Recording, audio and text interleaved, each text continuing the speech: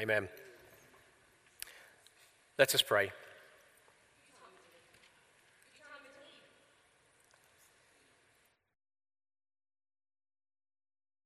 Will be more than just words to us. May it truly affect the way we speak, the way we think, and the way we act, so that your kingdom may come and your will be done in our lives and through your church. Amen. I begin with a confession, Mr. Deputy Superintendent. I suffer from serious FOMO. If you don't know what FOMO is, it's fear of missing out. It's particularly evident when I'm in a social setting. For example, last Tuesday, I had the privilege of attending the Pantomime Awards, hosted by Christopher Biggins. Life is nothing if not varied. Imagine, if you will, the Olivier Awards with all the grandeur and splendour, on a budget with C-list celebrities. That's the Pantomime Awards, and I got to be there. And I got to go to the after-show party as well. But I had to be dragged away from said party to make sure I caught the last train home. But I wanted to stay right till the end, just in case somebody else came in who I could spot, or just in case something else happened. I currently have serious FOMO about the musical Cabaret. The Methodist stipend, unfortunately, doesn't stretch far enough for me to be able to afford the price of the tickets for Cabaret at the moment. And I just want to go and see it. I'm longing to see it. I've had great reviews about it, but I just can't go at the moment. Serious FOMO. I guess it's all part of the reason why I'm serve as a university chaplain. It's part of my curious, some might say nosy, nature to be interested in people's lives and their experiences. And I want to be around them to support them through those things. Quite simply, I want to be in the room where it happens. That phrase comes from a song from a musical that I have actually been able to see, the musical Hamilton. It tells the true story of Alexander Hamilton, one of America's lesser-known founding fathers. Hamilton is an immigrant from the Caribbean. Hamilton is born outside of marriage, and when he arrives in the musical setting, he's also an orphan. But he rises to prominence throughout all of this in the context of the American politics, much to the intrigue of his friend and his rival, Aaron Burr. In Act 2, Hamilton, he's under pressure from George Washington. He sits down with Jefferson and Madison to reach a political compromise. And this all happens behind closed doors. As a result of this meeting, Hamilton gets his financial plans through, which leads to the founding of the National Bank, while the Virginians are allowed to place the capital. Only 3 men were present, and no one really knows what went on in the room where it happened. Least of all, Aaron Burr. And his motives are finally revealed in the song that he sings, as he expresses his simple, envy-fueled desire for political power. And that cements him in the piece as the antagonist. Aaron Burr must simply be in the room where it happens. The disciple Thomas is sometimes cast as a bit of an Aaron Burr figure. Maybe not to the extreme of envy-fueled desire for political power, but he's forever known in the negative as doubting Thomas, because he wasn't in the room where it happened on that first Easter evening. Well, I want to start a campaign to rename him as Honest Thomas rather than Doubting Thomas. Because it seems to me that he just says what everyone else was thinking. all of the other disciples when they were in the room where it happened. So let's look in parallel for a moment at those two accounts that we hear in John's Gospel when Jesus appears. In the first account, the doors in the house where the disciples had gathered were locked for fear of the Jews. This isn't a group of people who are overjoyed at the news that Jesus has risen from the dead. They're confused. They're in fear. They're not really sure of what the meaning of the events of that day meant.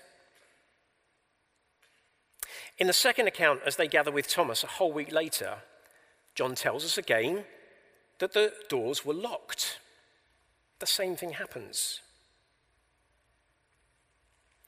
In the first account, Jesus appears and says, "Peace be with you." No response. He shows his hands and his side, and only then do they rejoice in recognition of who is standing in front of them. But Jesus has to state again, "Peace be with you." In the second account, Thomas sees exactly the same as the other disciples. The only difference is that Thomas has actually vocalized that this is what he needs. He needs to see Jesus. And not just to see, but to touch, to believe. It's interesting that Thomas is willing to touch the wounds. Maybe he's showing a deeper commitment to identify with Jesus' sacrifice and suffering.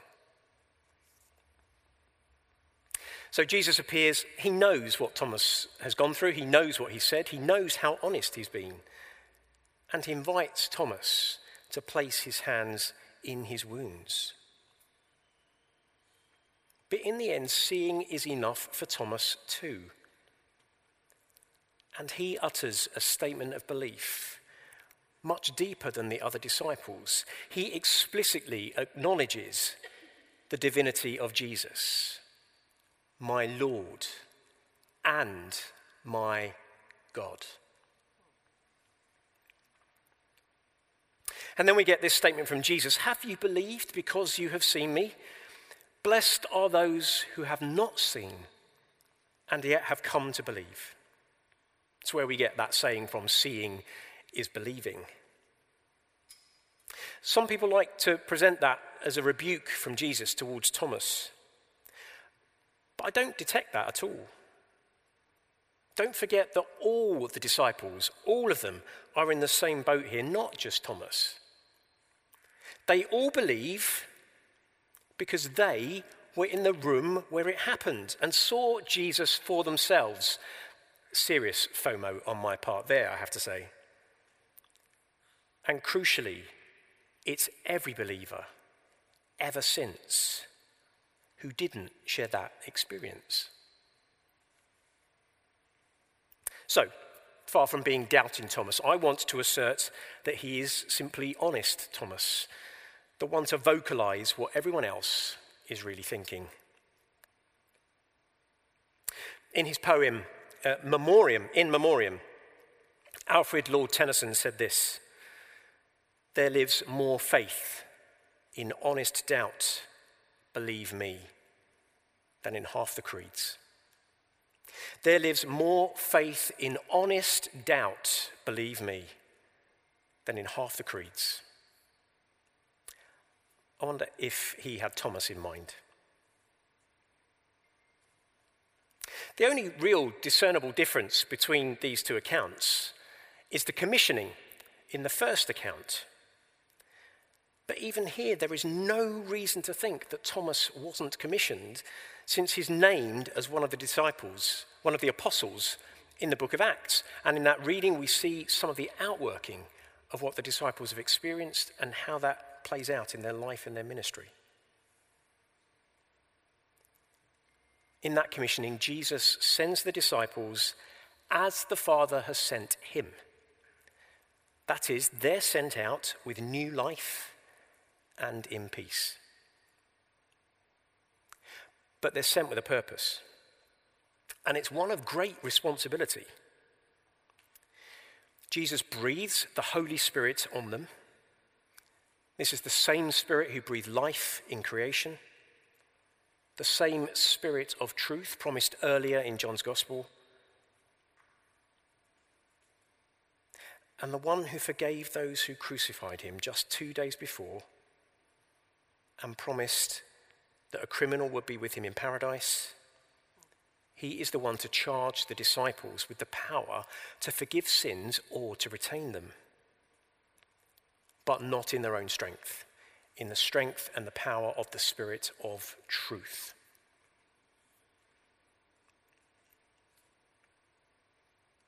So, 1 week on after Easter, on this low Sunday when we might be tempted to go and hide under the pews, when the joy of Easter might be fading slightly,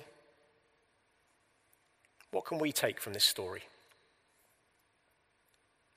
Well, firstly, with Jesus' words to Thomas, we can take it that it's the response to Jesus that matters, not necessarily what leads us there.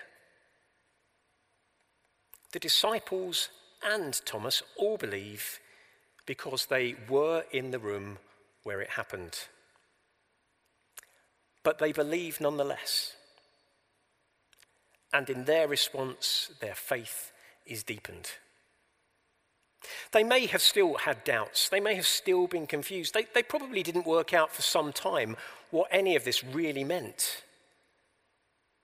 But in their honest doubting, their faith deepens. Just to personalize that for a moment, there are moments where I understand what the resurrection means with utter clarity and can see Jesus at work clearly. I feel like I'm in the room where it's happening, and my response of faith is easy. But there are other moments where I just simply don't get it, where I don't understand what's going on. And I look on with envy as others seem to be in a better place than I am with their faith. And certainly as I look on at the world at the moment, it's hard to be overjoyed when people are hurting, when people are fleeing homes, when people are watching loved ones murdered at the hands of an enemy. It's easier to bear hatred. And then I'm taken back to Jesus' words, "Father, forgive them, for they don't know what they are doing. And if you forgive the sins of any, they are forgiven." That's a huge challenge. But underpinning that challenge is our initial response to Jesus. And an initial response to that invitation to look upon his wounds of sacrifice as our risen Saviour. Secondly, we too are sent as the first disciples are sent.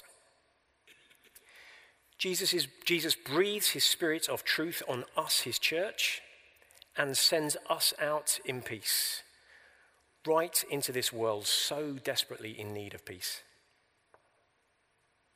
And it's with this awesome responsibility to forgive or to retain sins. So we need to take that responsibility seriously and first turn the gaze back on our own lives, on our church, and see where we need to first ask forgiveness for ourselves.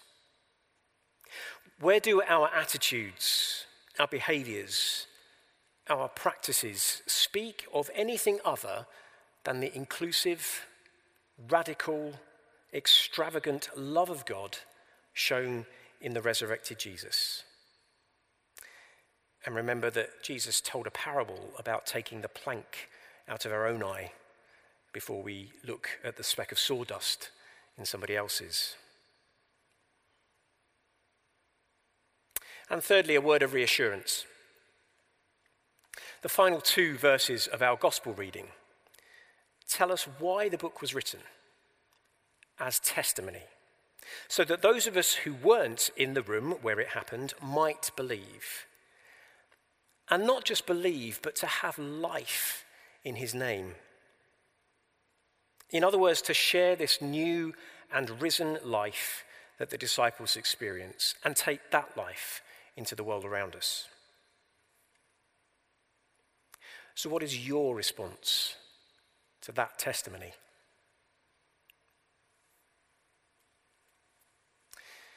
Thomas doesn't need to touch the wounds in the end. It's Jesus' presence that's enough. And that's as true now as it was for those disciples then. Blessed are those who have not seen, you and me, and yet have come to believe, hopefully, you and me.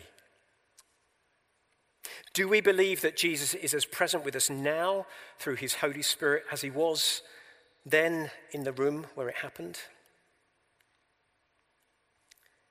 Because in our faith and in our honest doubt, Jesus' presence is enough. In our joy and in our sorrow, Jesus' risen presence is enough. In the chaos and the peace of this world and our lives, Jesus' risen presence is enough. So wherever we are, the risen Christ is present and will always be with us in the room where it happens, saying, "Peace be with you." So there's no more need for FOMO. Thanks be to God. Amen.